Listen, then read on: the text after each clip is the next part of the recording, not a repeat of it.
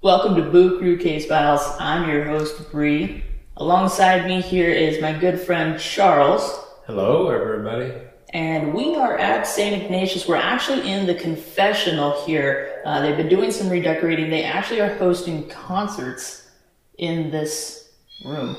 We do also have several other really cool devices, but what's even better is we have the creator of those devices here with us now, live from the UK. Andy Guy, welcome. How are you? I'm great. Thanks for inviting us on, Bree. It's nice to talk to you. And hi, Charles. Yeah, you as well. It's so phenomenal to have you here. I've been thinking, you and I have been talking for a while now. To the listeners, this is my mentor. Andy's been helping me out, learn about different devices, helping me with coding, 3D printing. So what I'm working on is all because of him. So thank you, Andy, for you and your patience with me. Oh, you're too kind. You're amazing to work with. It's an absolute pleasure. And the things you're coming up with and the ideas you come up with are fantastic. Thank you. So, thank you. Well, I do want to have our listeners kind of get to know you. So can you tell us a little bit about yourself, please? Yeah. So backstory, paranormally wise, is I didn't really get into it with any sort of experience. Nothing really happened to me that made me interested in it. I was more academically sort of drawn to it as a kid. I used to take out library books which were about ghosts and just was fascinated by it. So when I had the opportunity to start going to places, then I took that upon myself to find out if there was something in it, if there was something to the paranormal what I've been reading about for so many years. And there's a lot going on there. Well, the one device, the arrow, is it not the arrow, the Magnavox, seems to be lighting up blue. I'm not too sure, it's just continuously blue. Yeah, that would tend to mean that the magnetic field that it calibrated to had suddenly increased in strength and has stayed at that level. Okay. So it can sometimes be natural, but sometimes it's not. But it's something recorded with the data loggers that it will just stick up there. Okay. And might be worthwhile either spinning it around 90 degrees to see if the field changes, or do a recalibration by doing a reset just to see if it is natural or not. We'll give that a go, thank you. The Aeroflex is lighting up too. Well, yeah. And they're not... That's good news. That sounds good night. Yeah, it's not all together, so they're not stacked or anything. There's a distance, of course. Do you want to turn it off, turn it back on? Of course, we only have one working lantern. Atmospheric.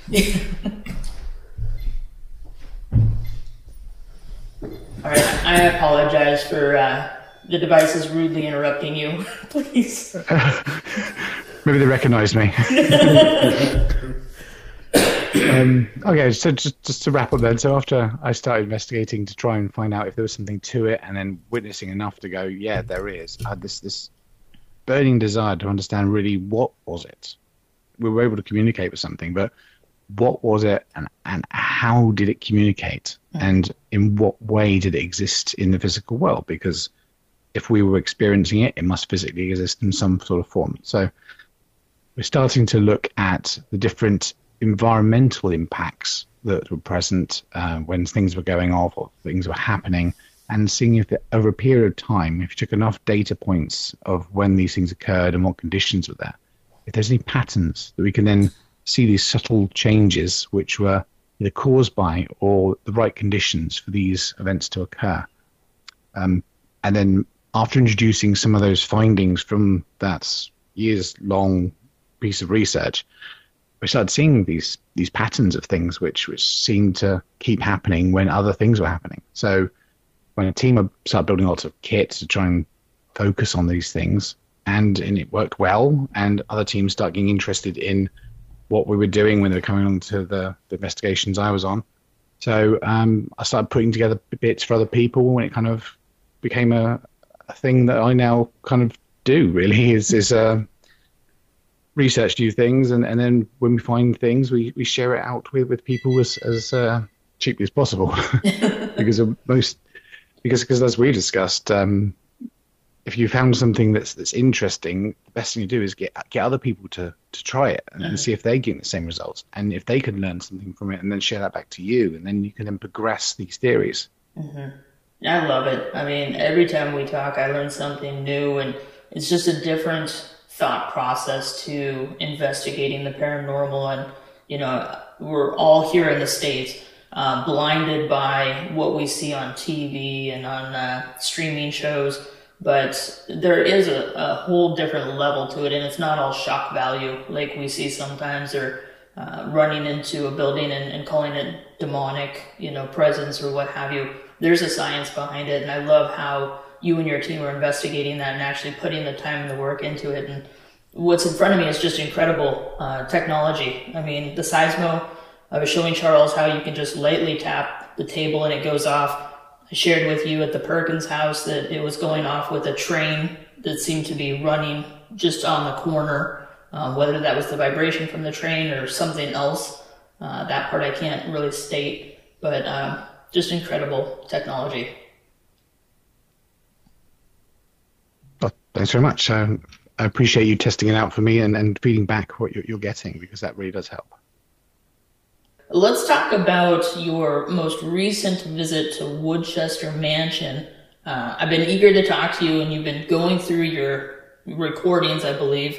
Can you tell us a little bit about the investigation and maybe a little bit about the mansion itself or the history?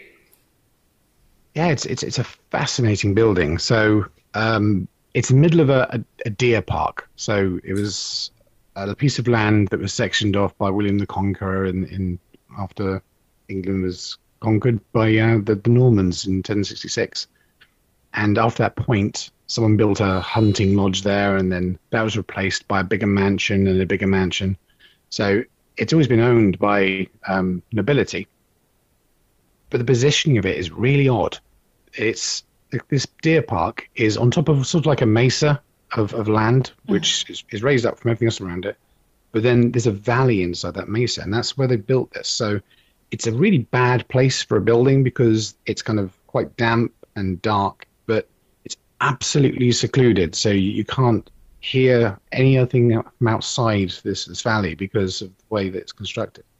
So it's absolutely perfect for investigating, because you then can rule out any contamination apart from animals. Yeah, that's crazy. But the present, it's kind of useful, but also kind of indicates that the people building there wanted that seclusion. And looking into the history, that seems to be the case, because it was built by very staunch Catholics in an era when it was a very Protestant country, and they were kind of trying to make their own community of Catholicism, and then they had Dominican friars invested there, and then they set up nunneries and monasteries kind of in the local area as well. And this was only in the Victorian era, so it's not that long ago, and it's kind of a bit old-fashioned at the time.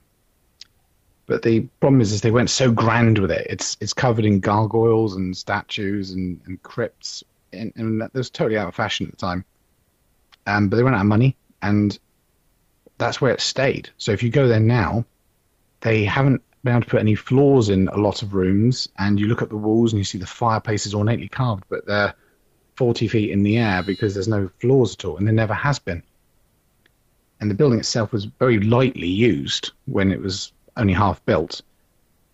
But the weird thing is that it's just active all over, and that's kind of the mystery. If the family who built it didn't really live there, then where does this activity really come from?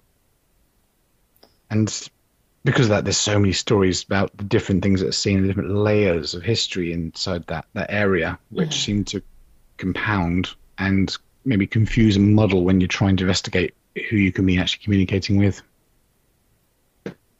So you have to take quite broad strokes while you're there. It's hard to focus on only one period, and you have to go back a few times to try and work out where to focus, what to do.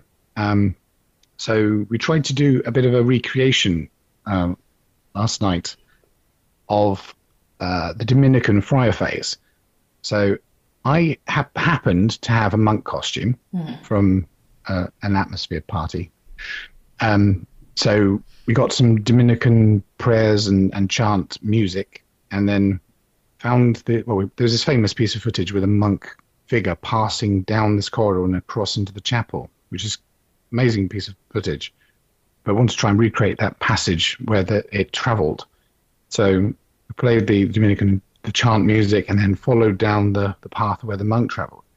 And the interesting thing in doing that, apart from we started getting lots of equipment going bananas, was it didn't make sense where the figure went into, because it seemed to come through the door and turn left, which then it was just into the side of another wall, which possibly wasn't even there when that figure was passing through. So it might have actually been some sort of residual visual recording, which is quite a rare thing.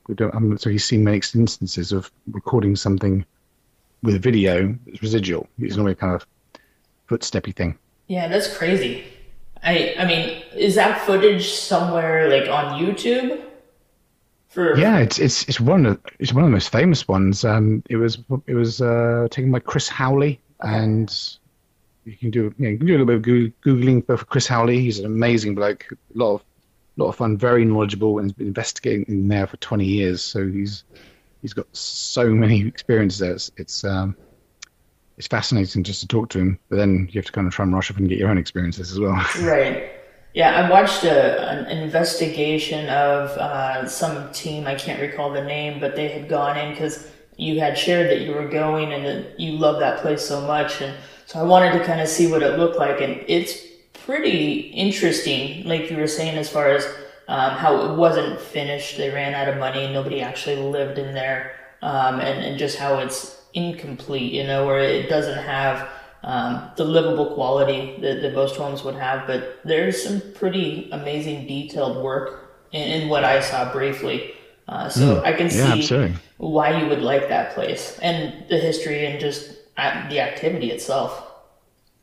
The weird thing is as well is there is a fair amount of use in the building of training stonemasons now. So they have people who are learning the craft go there and then use it to maintain it. So they're constantly still working on it, which I think is almost feeding the energy into the residual aspect of it. That there's just constant work and constant sculpture, and they're not ever finishing it. It's just being worked on constantly. Do you think in some way that would also be in maybe a spirit's mind? Maybe like there's renovations that kind of keep the activity going. And is that kind of where you're going with that thought? Yeah, exactly. It's never static. It's not been left and it's decaying away. It's just constantly being agitated. So potentially, the whole kind of you're making changes to a building and then it's creating activity. That certainly could be a factor. It's just interesting. So any evidence that you've identified in your review so far?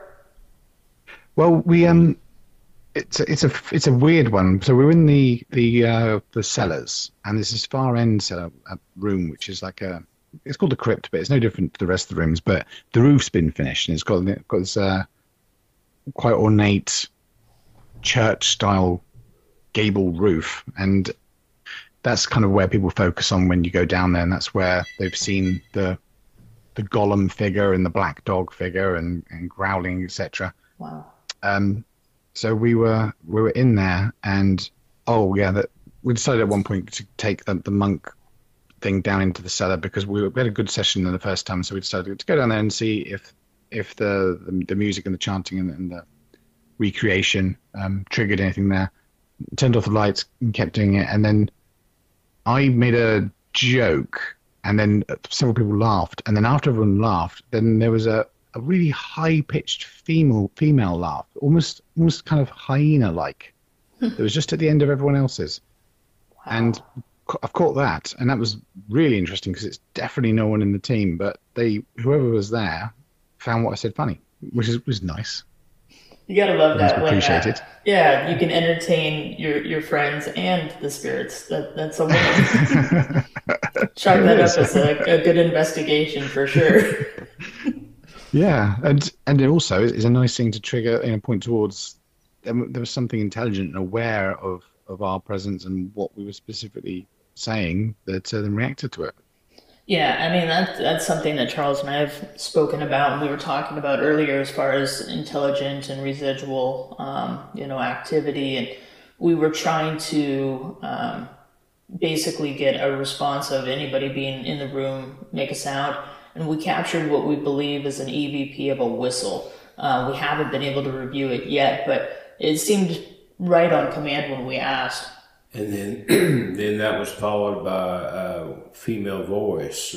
We did hear a female voice that sounded older. Funny enough, it reminded me of the conversation you and I had recently about EVPs being on certain frequencies, and we were talking about how it seemed to be a lower sounding voice, almost softer or whisper like. So we kind of talked about how you're looking into the EVPs and the frequency aspect of it. Yeah, it is fascinating. When you kind of, I think when you get evidence, and this is what we found out when we first started doing it, it's like, oh, that's interesting. That's a really good piece of evidence. I love that. Mm-hmm. What do you do with it? What do you do with that evidence? You keep it, and then maybe you use it next time you go back, but unless you kind of start drilling down on these pieces of evidence and trying to learn something from each one, then you kind of just end up with a big pile of stuff which you're not really progressing with it. Mm-hmm.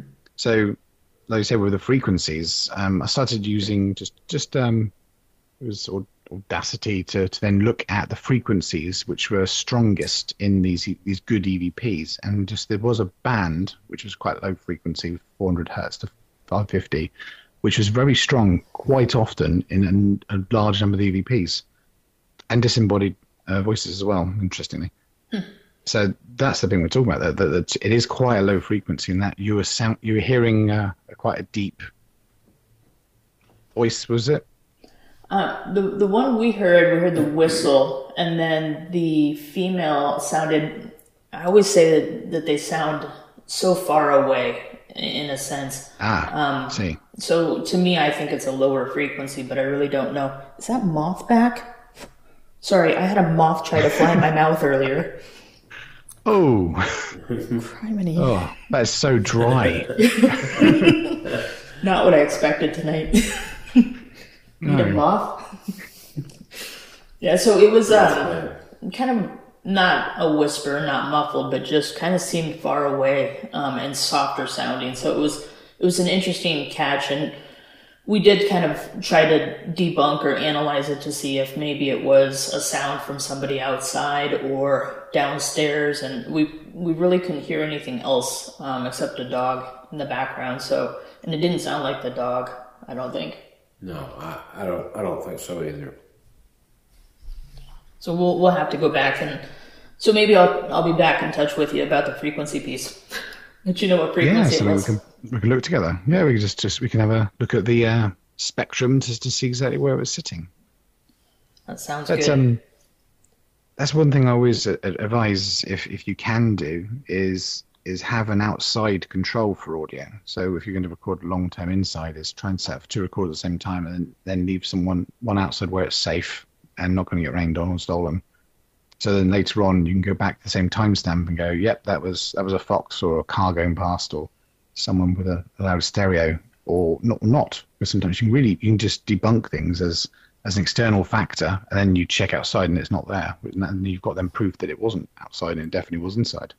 I don't think that's something that we really consider, to be honest with you. And maybe that's just because we're too concerned with trying to keep our equipment to ourselves. You never know who's going to come by and try to take something here.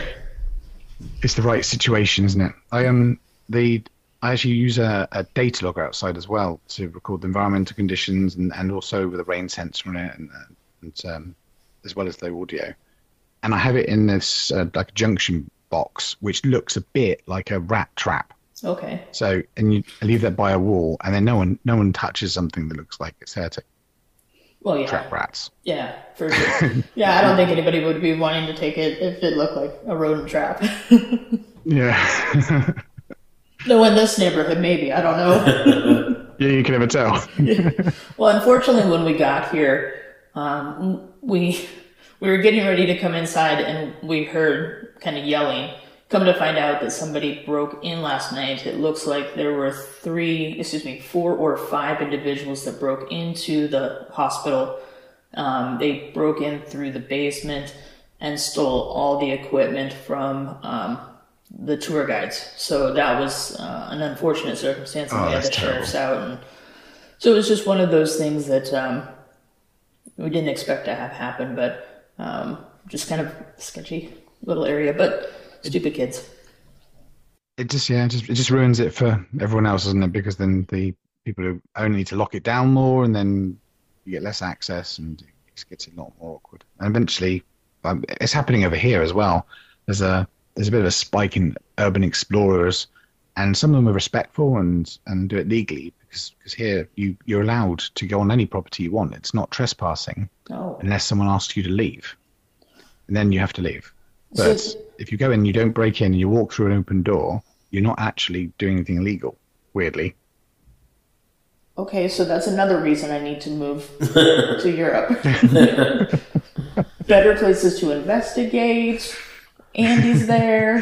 Yeah, and you won't get arrested walking into buildings. I mean, it's sounding better all the time. It really is. I'm going to have to talk more about that at home. But yeah, despite that, you still do get people who do break into these places and cause trouble, and then it kind of just ruins it for other people. That's really unfortunate. I mean, I think it's just crime all around is on the rise, and it's just sad, to be honest with you. For good working individuals like ourselves that, see people taking advantage of others, it's just not right. No. So you kind of touched on this a little bit, but will you tell us kind of what is your approach when you go into a paranormal investigation? That's a very good question. I'm a big believer in going armed with knowledge about the place and the people and the stories that were there. So, like yourself, I like to research a place as much as possible, and hopefully find things which aren't public knowledge and aren't on Wikipedia, using old newspaper articles, sometimes trips to libraries. They have a lot of local history societies, like village here, so as you do as well, I'm sure. And they're great to tap into as well, because you get some local knowledge and local stories. And that then usually dictates the sort of style and focus of the investigation. So if I also then see other groups' reports of what they got, I kind of tend to know they should look at something audio-based or video-based, or if it's going to be residual, or it possibly has had some interaction. And then I'll try and tailor what we're going to do, what experiments we're going to do to those factors if we've never been to the place before. I tend to have a standard kit. Pretty much the things that you're using now, I take along with me as well. It's because it's something I know how it works, and I can then, because I'm using it, I develop it by using it.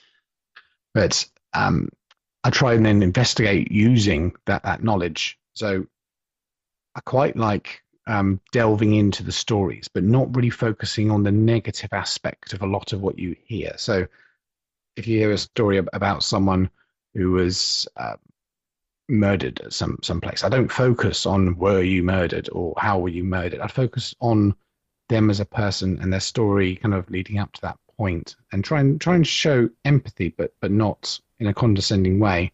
I'm more trying to get to know that person. And if it doesn't work, and shift a little bit, and then try another story, another person.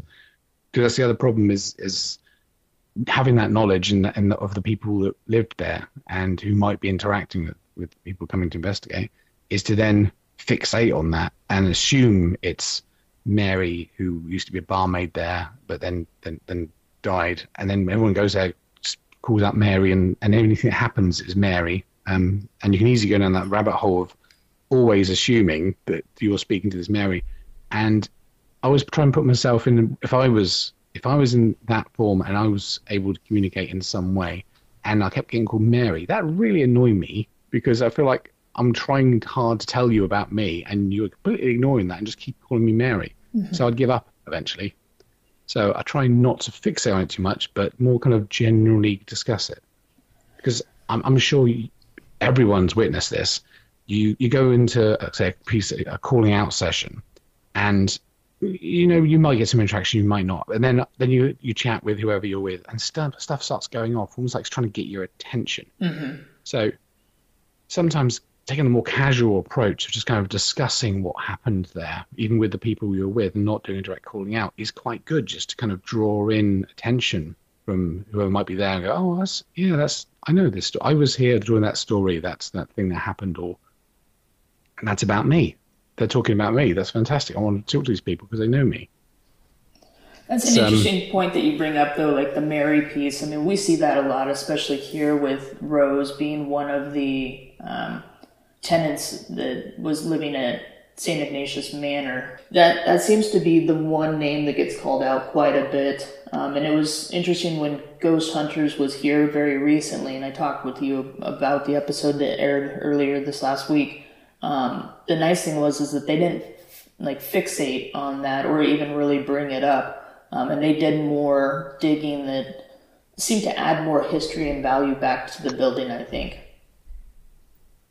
Absolutely. I think I saw on Paranormal Lockdown, the episode, there was just all focused, everything that happened was Rose, wasn't it? Yeah.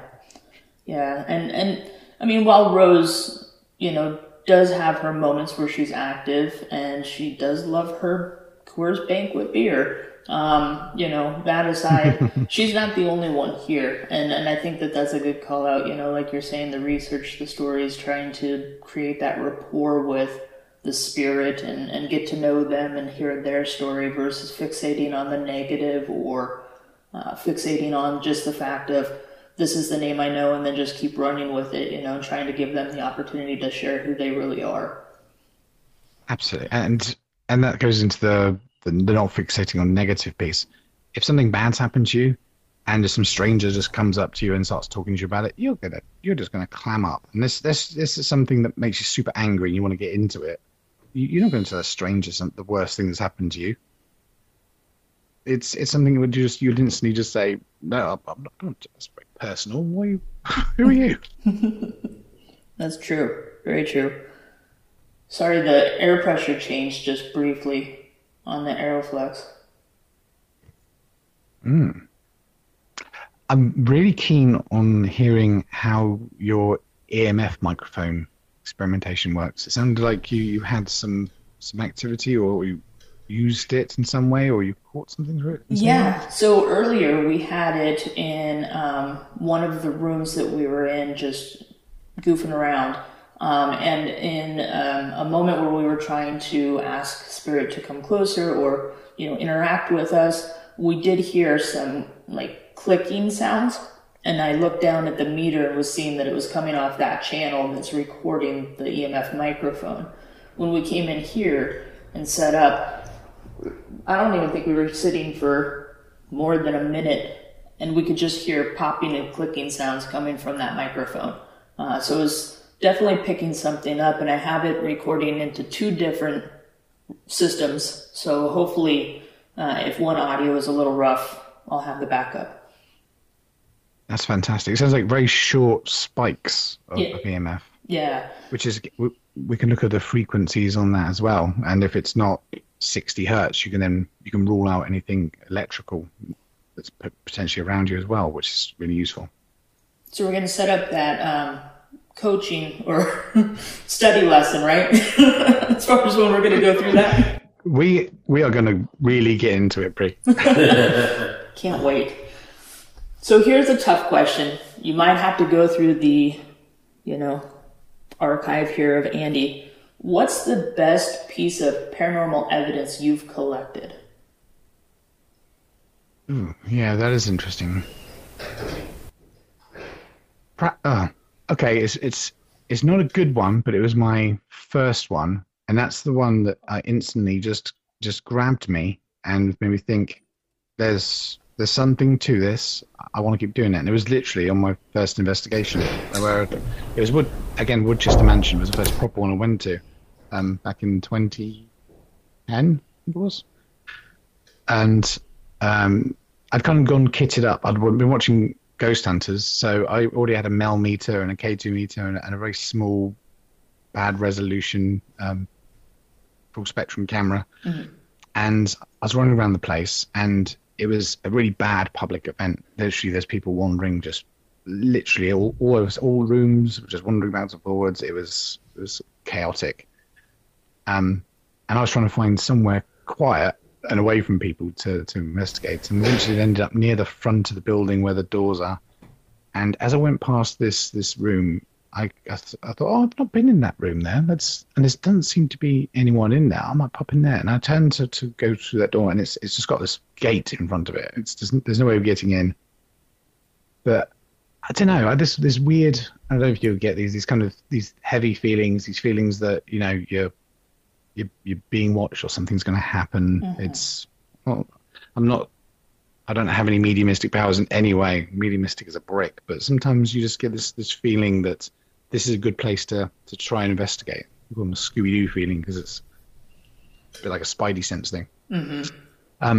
So I put the camera towards this gated off door and say, "Are you watching me?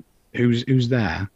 And then I've got the camera into my earphones, so I'm kind of listening to the audio it's recording, and I say, Is anyone there? And I hear, Arthur. Oh wow! And whoa, and that sent shivers down my spine. And even though it's a crappy camera and slightly dodgy audio, it's definitely very clearly on there.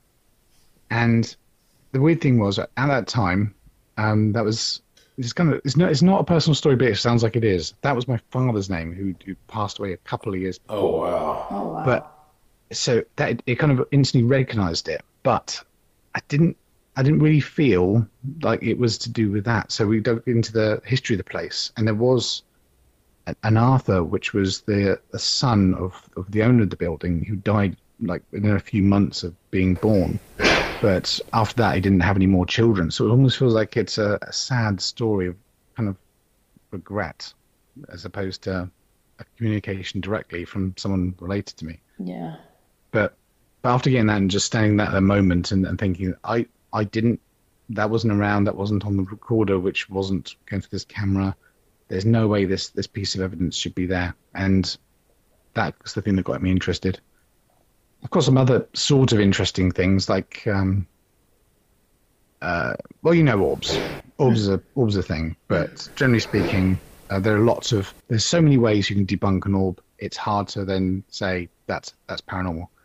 But I have a couple of instances where I've seen them and then tagged to say that I've just seen this light anomaly, and then a couple of times I've caught them on video as well. So those are sort of orbs I like, with actually light anomalies which shouldn't be there in a dark room and just floating across. So I've liked those. A couple of shadows, etc. But reality, that the first one's so impactful to me that is my favourite piece. I think that's really cool. I mean, just having that on your first, investigation or experience itself. It's funny you bring up the light orb piece. Earlier tonight, we were in a room. The sun was setting. There was very little light coming through the window, and I had a flashlight on. It was pointed at one of the digital recorders. I saw a shadow ball wrap around the room and come towards the EMF microphone. And Charles didn't see it, unfortunately, but I was trying to understand how a shadow like that would whip around the room with no light source behind it. And so to talk about that, it was kind of crazy. And it still has me kind of a little jumpy, to be honest. I'm not surprised. Yeah, shadow would indicate that something was blocking light, really. And if it was moving around the room, then the light source would also have to have moved around the room. You're right. I was trying to tell Charles, and I couldn't even really speak because I was like, wait, what just happened here? My flashlight's on the ground. There's no light source. How does a shadow get... I'm like, watch how I do this. This doesn't make sense that it's over there. But really kind of wild. And to your heebie-jeebie, creepy feeling like being watched, had that happen earlier. Took a picture, sent it to a psychic friend, and she said that there was a man standing there staring at us. And said, don't trust him. And I said, I'm just not going to go there. So we have skipped that whole floor, to be honest with you. Yeah, might try that at a later date, perhaps. That and the nuns' quarters. Another time. See, being selective tonight because Gotta be. some nights it's good to go in place, and sometimes it's not. I agree with that. It's called pick your fights. Pick your battles. Yeah. All right, so I think here we don't have them actively going off at the moment. There's been some changes, though. Can you just tell us a little bit about Skyrtech and the different devices that you make, please, that we've got here, and maybe what you're working on? Absolutely. Okay. That's an interesting one. So the first device I started off with was the TAD, the thermal anomaly detector, because I had a Mel meter, as you do, and it's got the ATDD function on the side of it. Mm-hmm. And I couldn't quite understand how it was seeing these temperature fluctuations, but the measurement on the top using the thermocouple wasn't changing. So how's that side of it changing temperature, but that side not? And doing some research, there are different sorts of sensors, and they work in slightly different ways. And I thought, I don't really know what it's doing. I'm not learning much from this because I don't know how much temperature change is going on there. So looking at a lot of the environmental data, which we record throughout investigations, the one aware and the one we put down in each room, and where people have said they've had a cold spot, or I've felt like air conditioning level coldness on your face. We looked at the speed of the changes and the scope of the changes, and thought, okay, this is kind of what a cold spot looks like, or when people feel like it's suddenly got warmer, this is what it looks like. Let's make a device that focuses on just those things that have happened, those kind of localized changes, sudden changes in temperature or heat. And the nice thing is then I know how it works. I know what's changed there. I know what to focus on and when to deploy it. So I started making those for the team, and then other people liked them. So then that's the thing that kind of got me on the path of making it for other people to buy for themselves. We'll continue looking at all the data, of course, and that's where most of these devices will come from.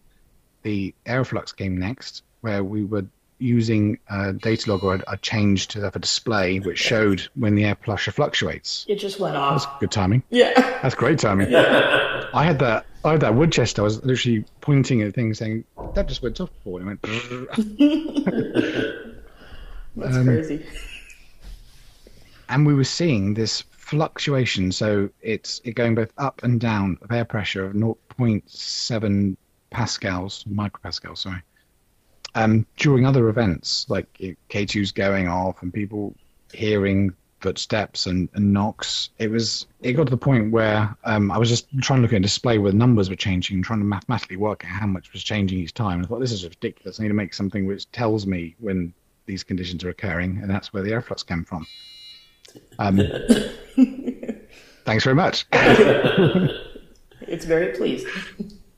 It is very happy. Yeah.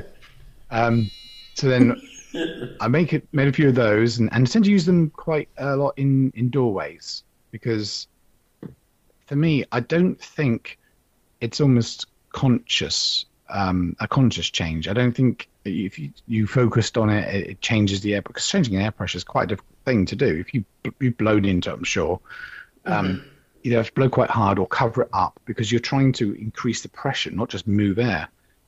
So I kind of can see, and I've seen in the footage we caught from them, it seems like a recording of something that's unconsciously happening as opposed to an active communication, almost like spirit walking past it, or being present, or kind of pulling energy in, or it's something that's a symptom rather than something as a direct kind of access thing.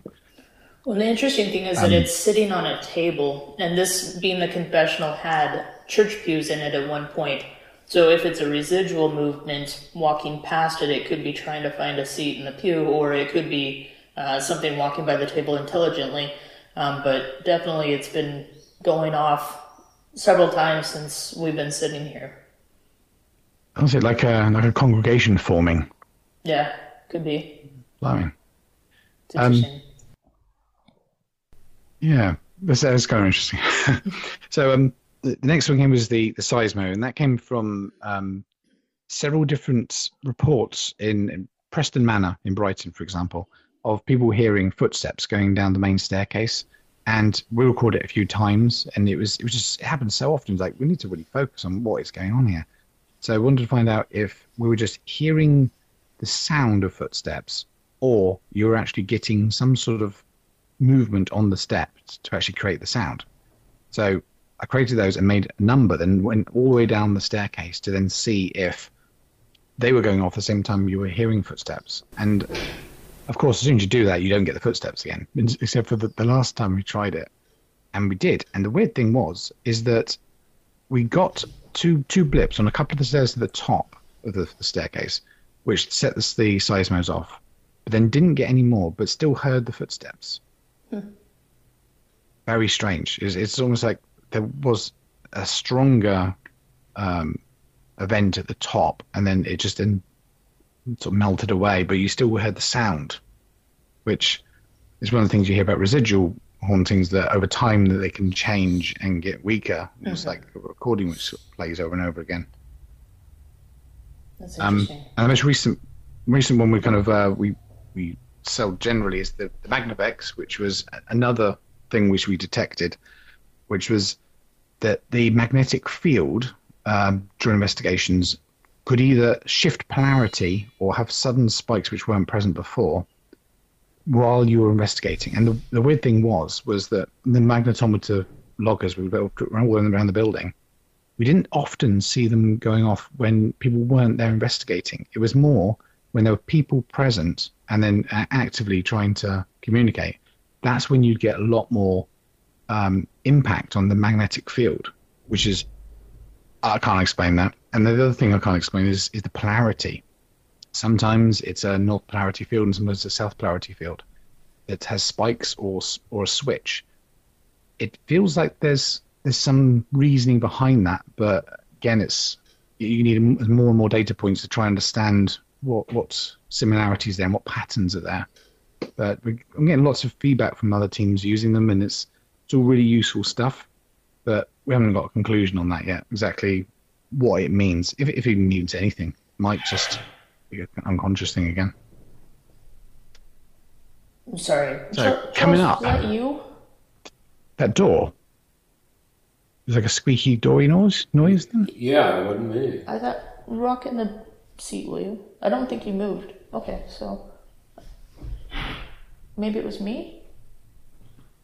No. Was that you then as well? That. So we're. There's my shoe. Oh, his shoe. Okay, sorry. Just kind of came out of nowhere. What was that? Sounding kind of jumpy after earlier now. Right. Slightly, yes. I apologize. Go ahead. That's all right. Yeah, I've got every time that someone comes up with there's an interesting thing that I've seen here. You think, oh, that is interesting. We can make a place to try and work out what that is. So I've got this huge list of things which are going to take years to work through. But this year, we've been trialing a shadow and light detector, which detects changes in shadow and light from each direction, and then lights an indicator which direction that change was. So we had a sort of prototype team working through that and using those investigations for the last couple of months. And I'm just working on a new version which improves on things and the feedback I've got. So I'm hoping to get that released and generally out there probably next month now, so we can get that a feel a bit more. We've been using kind of rudimentary ones of those for a long time as well, and they've been very useful for just kind of locking off an area. And when people say they've seen a shadow figure crossing past the doorway, it's perfect because you can point towards the doorway, and if a thing blocks the light, boom, you've got an indication. And if you've got the camera pointing towards it, you then see a shadow going off, you see the alarm go off, you've got an extra level of proof that thing actually occurred. It's not a camera glitch. The other thing we were talking about, which is that frequency piece we were looking at with the audio and the EMF, the low hertz. I'm building a band pass filter device, which doesn't have a name yet, to experiment with. I'll have to send you one so you can try it yourself as well. I love it. Which cuts down everything. So we've said that we've seen this low frequency spike in EVPs. What if you just recorded in that zone? So if you didn't record anything apart from the 400 to 550 hertz, what would you hear? And similarly, if you then put your EMF mic with this filter and it just focused on those frequencies, what would you capture? So it's a device which is almost is experimental. Mm-hmm. It's finding out what happens if you focus on this thing that we've seen.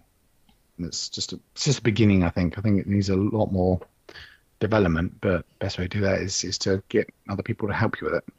Well, get out there with something. I mean, it's a very interesting concept, and when you do hear EVPs, typically they seem to be, I just always say far sounding, like they don't sound right next to you. They have kind of a distant sound, which would be that frequency aspect of it, I'm sure. But it's just super interesting to think about being able to drill down or filter into it just those specific frequencies and see what ultimately is captured and to validate that is truly, going to be your point of access for EVPs or just the communication.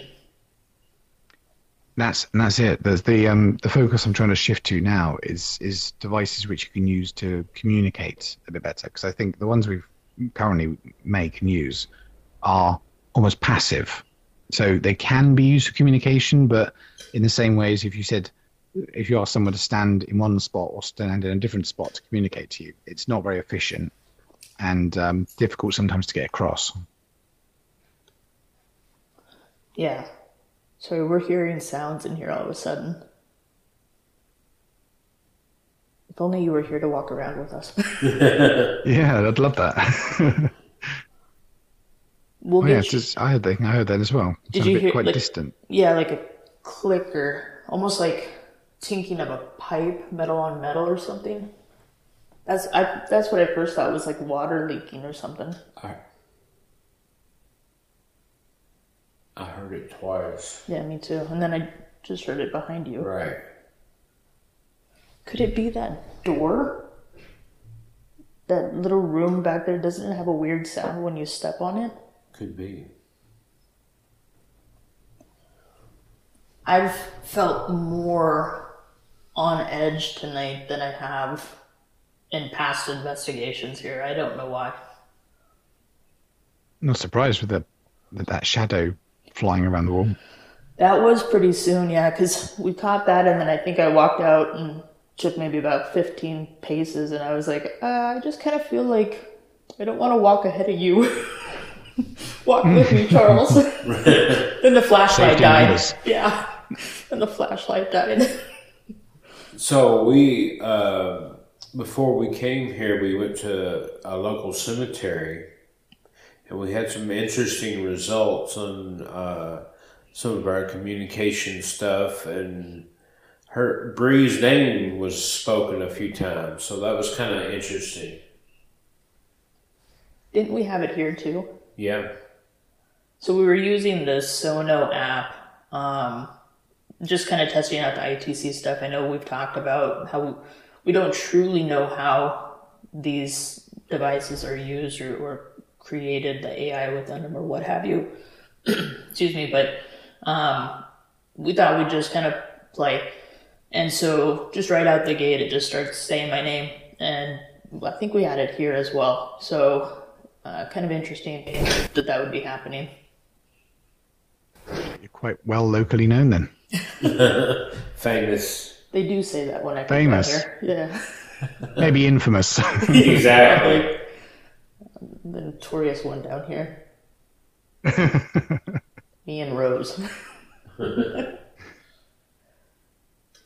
But it's a good approach you have to use tools and use equipment, but be skeptical of it and sort of try and learn how it works. I think half my equipment I take is there just to prove the other half is working. And so it's good to try these things and see if they have good results, but then also then try and use something else to then back it up. I was showing That's what Charles. I'm trying to prove is fantastic, isn't it? So Yeah, it really is. you need a preponderance of evidence to be able to then say this was actually there, this actually happened. Yeah, Charles and I were talking about what you pack when you go on investigations, and I said, "Oh, I have a picture of his backpack." And so I was showing him, and I said, "We need to get you a camera rig like this on your backpack. Maybe not the microphones, because that might throw you off a little bit, but I definitely think that camera rig is good." That's very cool. Did you build that? I would imagine. Oh yeah, absolutely. It's actually an early thing I built because I used to go around with a lot of tripods, and I'm not sure where you're set up, but the kind of the bigger the location and the more complicated the stairs they are, the kind of the more difficult it is to take lots and lots of tripods and stuff. So I built it to try a bit more mobile and log the data that I wanted to, record the audio and video, but then still have my hands free to actually then get stuff ready or carry other stuff. But yeah, it's mostly conduit. So I just went to a hardware store and got electrical conduit and made the frame out of that, and then just attached the various things we needed to that frame. And it's like a fakey sort of consumer military backpack, which has like a looping, which you're meant to use for camping equipment, I think, that just put the conduit through it. And then that means you can carry a big battery as well. We're in luck. We have that backpack. Ah. Challenge accepted. Fantastic. Yeah, you just need to get yourself some conduit. Yep. I'll go to Ace tomorrow. I'm looking to try and make something lighter. Now I can 3D print. At the time I didn't have a 3D printer. I'm just messing around with project boxes and conduit. I'm trying to make something a little bit more comfortable to sit in. Did you just see the ball of light on the table? There's just like a flash of light. Like somebody flashed a flashlight, but nobody's up here. Like this table in front of us? Yeah, like right midsection. I am sleepy, but not that sleepy. It looked like a ball of light just kind of bounced right off it. I did not see You've had a that. great night. Yeah, it's definitely it's been quiet in some areas. Like the kitchen was rather quiet, and then the sunroom seemed kind of quiet too. But certain rooms just seem to be having a little bit more activity than I thought. And I thought I saw something move in that room over there. Well, others have gotten a lot in the kitchen, but it's usually been kind of quiet, hasn't it? Froze me out and told me to leave. Sitting there, and all of a sudden I feel this like rush of cold air just like surround me. And so we had sat there for a little bit trying to do EVPs and weren't really getting any sounds or any sort of response. And so we broke out the Phasma box and asked the question, are you making me cold? And it said we were. I was. And then again, it came back, that cold feeling, asked the same question, said we were, I was. Like super strange. Yeah, that is interesting, isn't it? There's the we connotation there. And normally you don't seem to get the same responses in the same like conversation. So it's not like on a loop, it seems. But that was I can't explain it. Kind of strange. Did you hear something?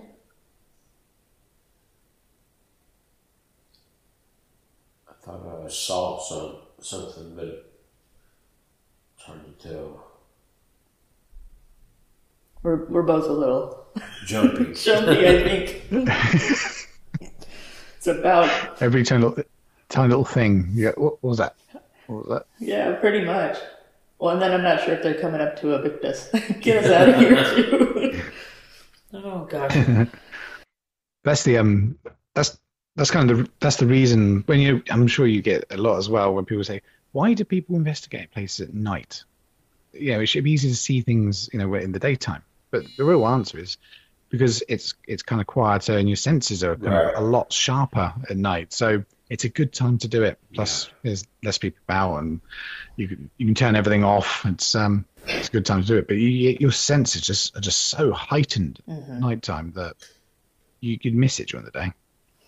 This place, if we can get you over here, this place is active 24/7 because being a hospital, there was that traffic in and out during the daytime. I've got really good EVPs of a man and a child walking by me in a stairwell, but there was just myself and Katrina and a tour guide.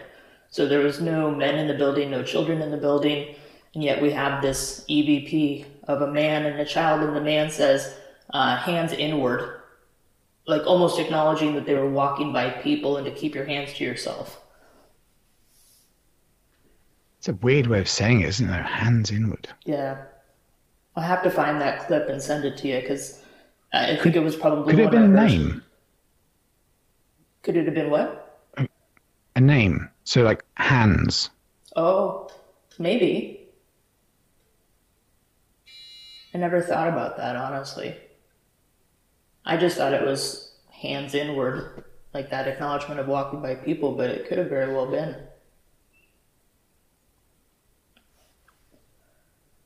This is definitely an interesting room to conduct this conversation with you, Andy, especially with the sounds and a mirror right behind us. Oh, great, the portal. Yep.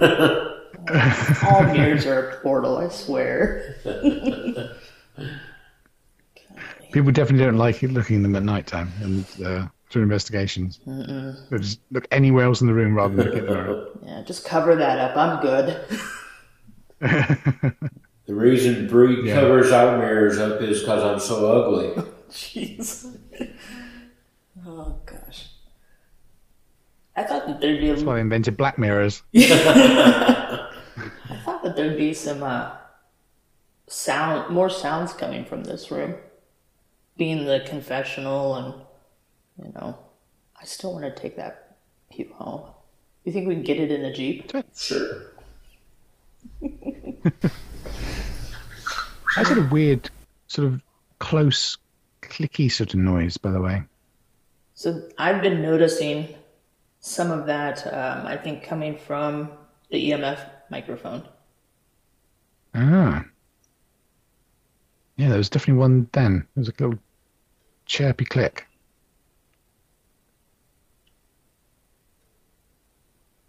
Interesting to see what you get off that. Yeah, it'll be definitely interesting to go back, because we've had it out. We had it in the kitchen, and we had clicking from it, or sounds.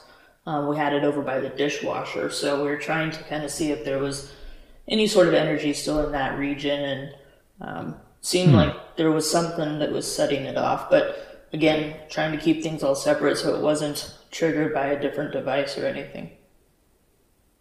That's why I originally got into using devices like that. Was just trying to, when someone said they had K2 going off, I would get that out with pair of earphones and scan the area to see if I could hear if there was any residual EMF or just sort of natural network cables or something that you couldn't see.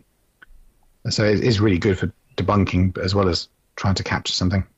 We piped it in through a Zoom recorder, and then that's coming through the podcast system, but it's been interesting to watch the levels change on it when it's picking up some sort of a frequency or sound, if you will. But not that I didn't expect it to work, but I've been comparing it to my router, or using the router for an example, and so we'll see what it's going to do inside St. Ignatius, and lo and behold. I'm guessing there's not much in the way of power. No. Still in St. Ignatius then? No, so there's only 2 rooms that have power, I believe, and then they've got lights strung across through power strips, but not anything that's actually full-blown power up here. Yeah. And if they were on, the lights would all be on, I'd imagine. Right, yeah. But it is dark. You wouldn't mind the lights on right now, eh? Tonight, probably not. Yeah. I don't usually get jumpy like this, but damn sound. that somebody? It sounds like someone, yeah.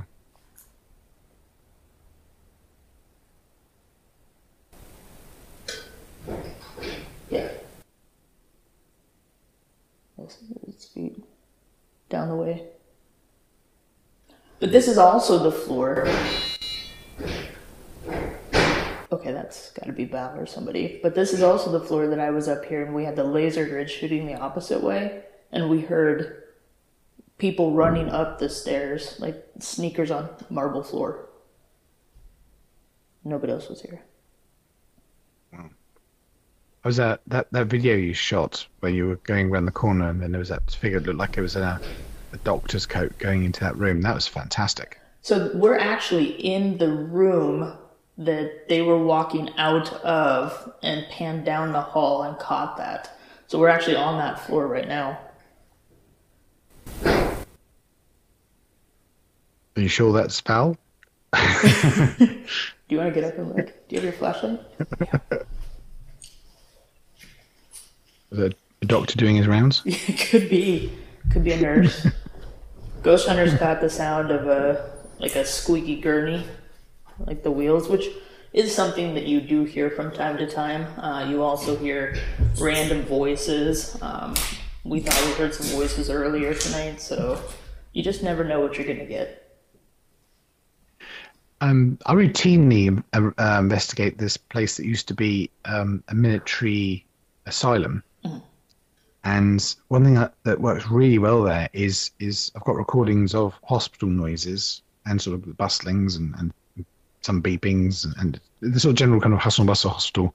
And I'll play it in specific rooms like before we investigate that, so that it kind of warms it up. Oh. I found that works really well to kind of just, again, kind of get the right sort of mindset or kind of tune into it or attract attention. But it's kind of an interesting way of doing it, which works in some locations and not others. But hospital noises in hospitals, for some reason that works pretty well. I'll definitely keep that in mind. I didn't actually think about that at all. I know that after hearing about your experiments with the monk outfit, it kind of got me thinking about like just the not residual, but kind of recreation of time or recreating an event, and just trying to be in that period time or clothing or what have you it might be, and just what that could, potentially capture or I want to say conjure, but that's not the right word. That's where I'm slipping. My brain is going. More or less. Attract. Attract, thank you, yes. So just kind of curious to that, but it's definitely something that I will note and do because I think that could certainly bring out some life to it. Charles has just looked down the hallway. What'd you find? Nothing. Oh, nothing? Nothing. Oh, fan. I didn't see any flashlights, hear any voices. Fantastic. So... There was definitely someone moving around, wasn't there? There was, yeah. So... Nice. So that could have even been in here, and we just don't know. Thank goodness for all the recorders that are out right now. Somebody had to have got something, so we'll see. Interesting. Andy was suggesting that for investigations, something that he'll do before going in to do an investigation, he'll play hospital sounds to see what that might kind of bring up. And it reminded me of Rose's room when the spirit box, the S-box, kept saying sing over and over, which is coincidentally the same thing I would get on my S-box when I would come here and try to do anything in Rose's room. That's why I stopped using that box. So you should have said. Always next time, right? I think we had one time we were here and a group of people actually played, was it 40s big band music? Something like that. Yeah, like 40s music or some sort of a genre of music. And they were getting SLS responses. And that was, I think, in the children's room. But really interesting to think about what you can do to change that atmosphere or try to, attract communication and just maybe remind spirit of a happier time for them. I also wonder if it's getting yourself in the same mindset as them. That Like, makes sense. I don't know, maybe kind of calibrating your own kind of brave brain to kind of be thinking about that sort of time, thinking about that sort of person, and then that makes it a bit easier as well.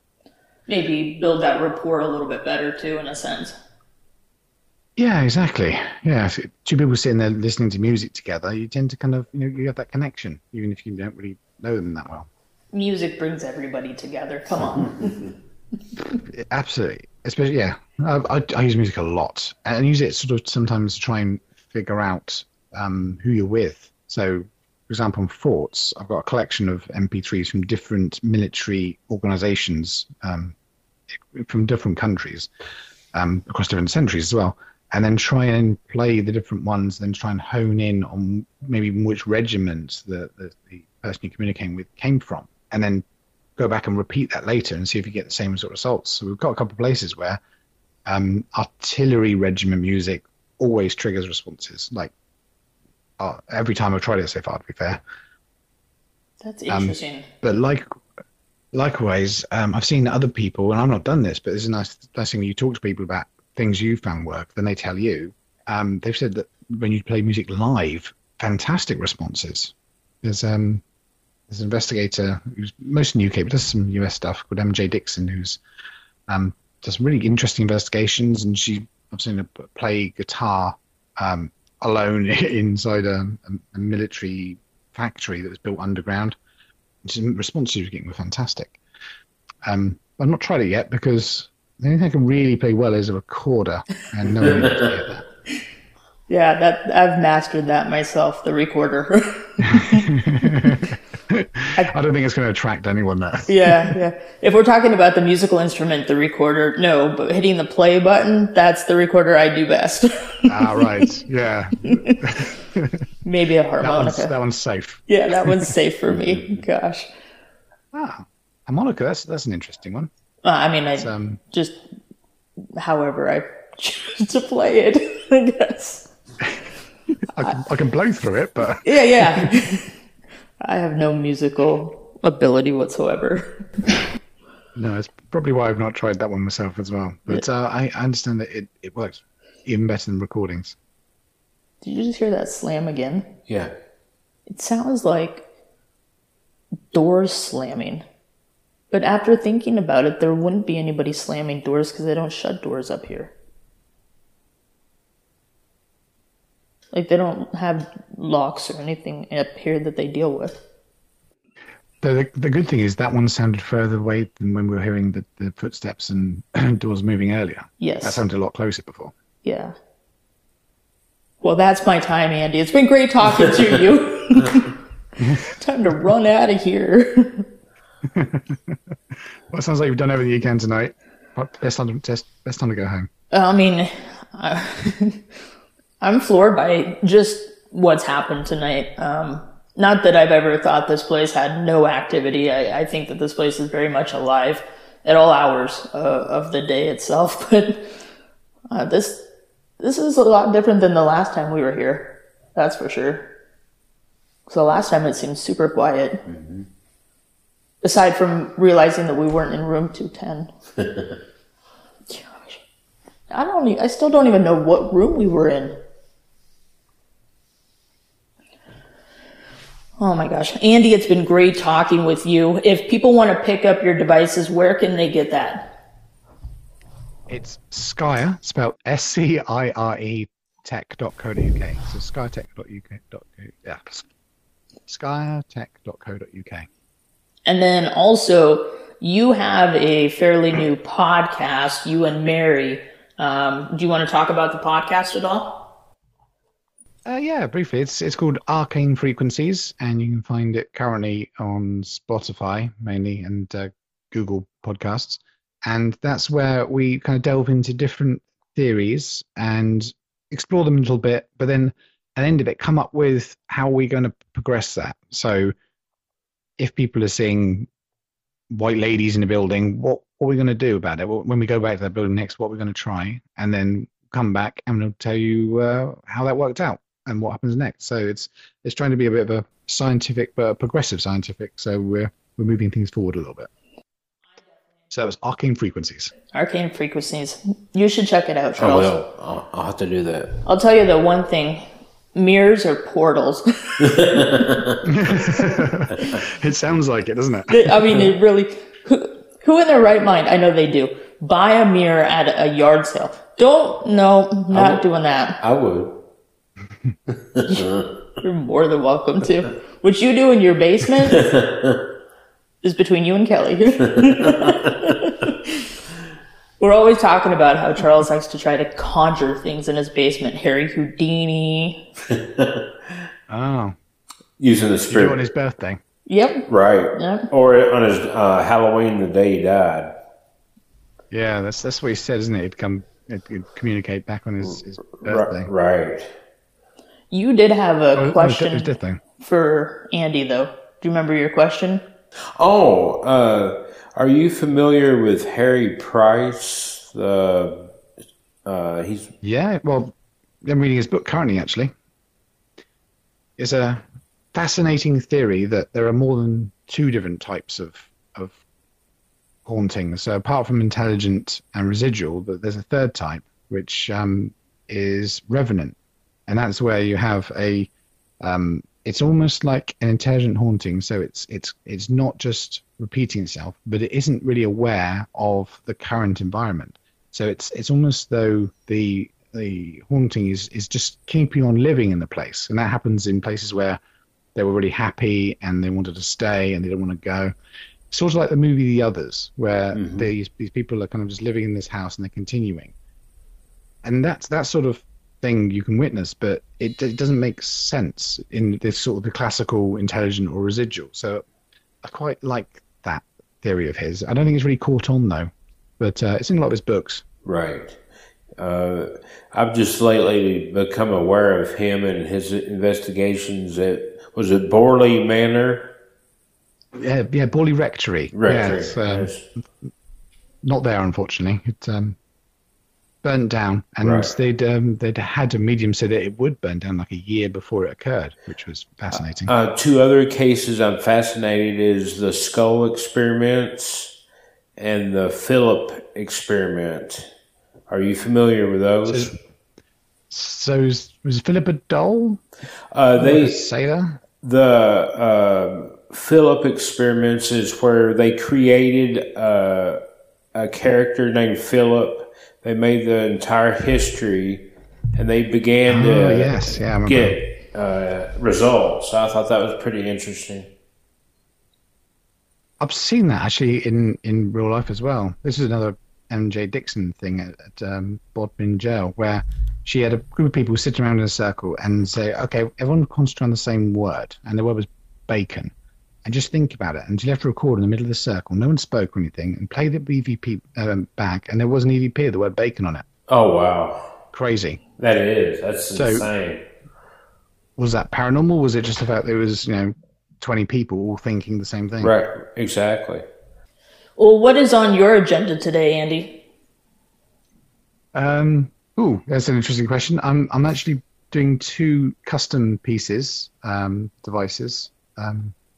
One's for Rob Demarest from Ghost Hunters International. It's something he was interested in trying out, so I'm putting that together. And another one is actually a music-based one, which is for a local group who want to have a music box which triggers on different environmental changes, but then they pick the music or the audio track that plays when that occurs. So if then someone's able to control the temperature, etc., they can choose their music. So it's like a spirit jukebox, I suppose. So I'm putting together the boards for those today and starting to do some prototyping, and then going to another games night, actually, a little board games thing with some friends in the evening. Oh, fun. I'm sorry to blow past the games night piece. You're not seeing my face right now, but you're now just telling me about this music jukebox. What? Sorry, Ray. I mean, jeez. Well, I'll send you a little video. There you go. Please, yeah. I mean, it sounds super cool. I mean, the thought of it, it just, Yeah, different level. and it was kind of, it's kind of, I'm going to use it more for automating the thing I was talking about earlier. So if you put military music in each one of those different tracks, and then you explained how to get to them, then you could see if the same tracks are actually getting triggered again and again. Then that gives you information as well as, is there as a way of communicating in other ways. Fascinating.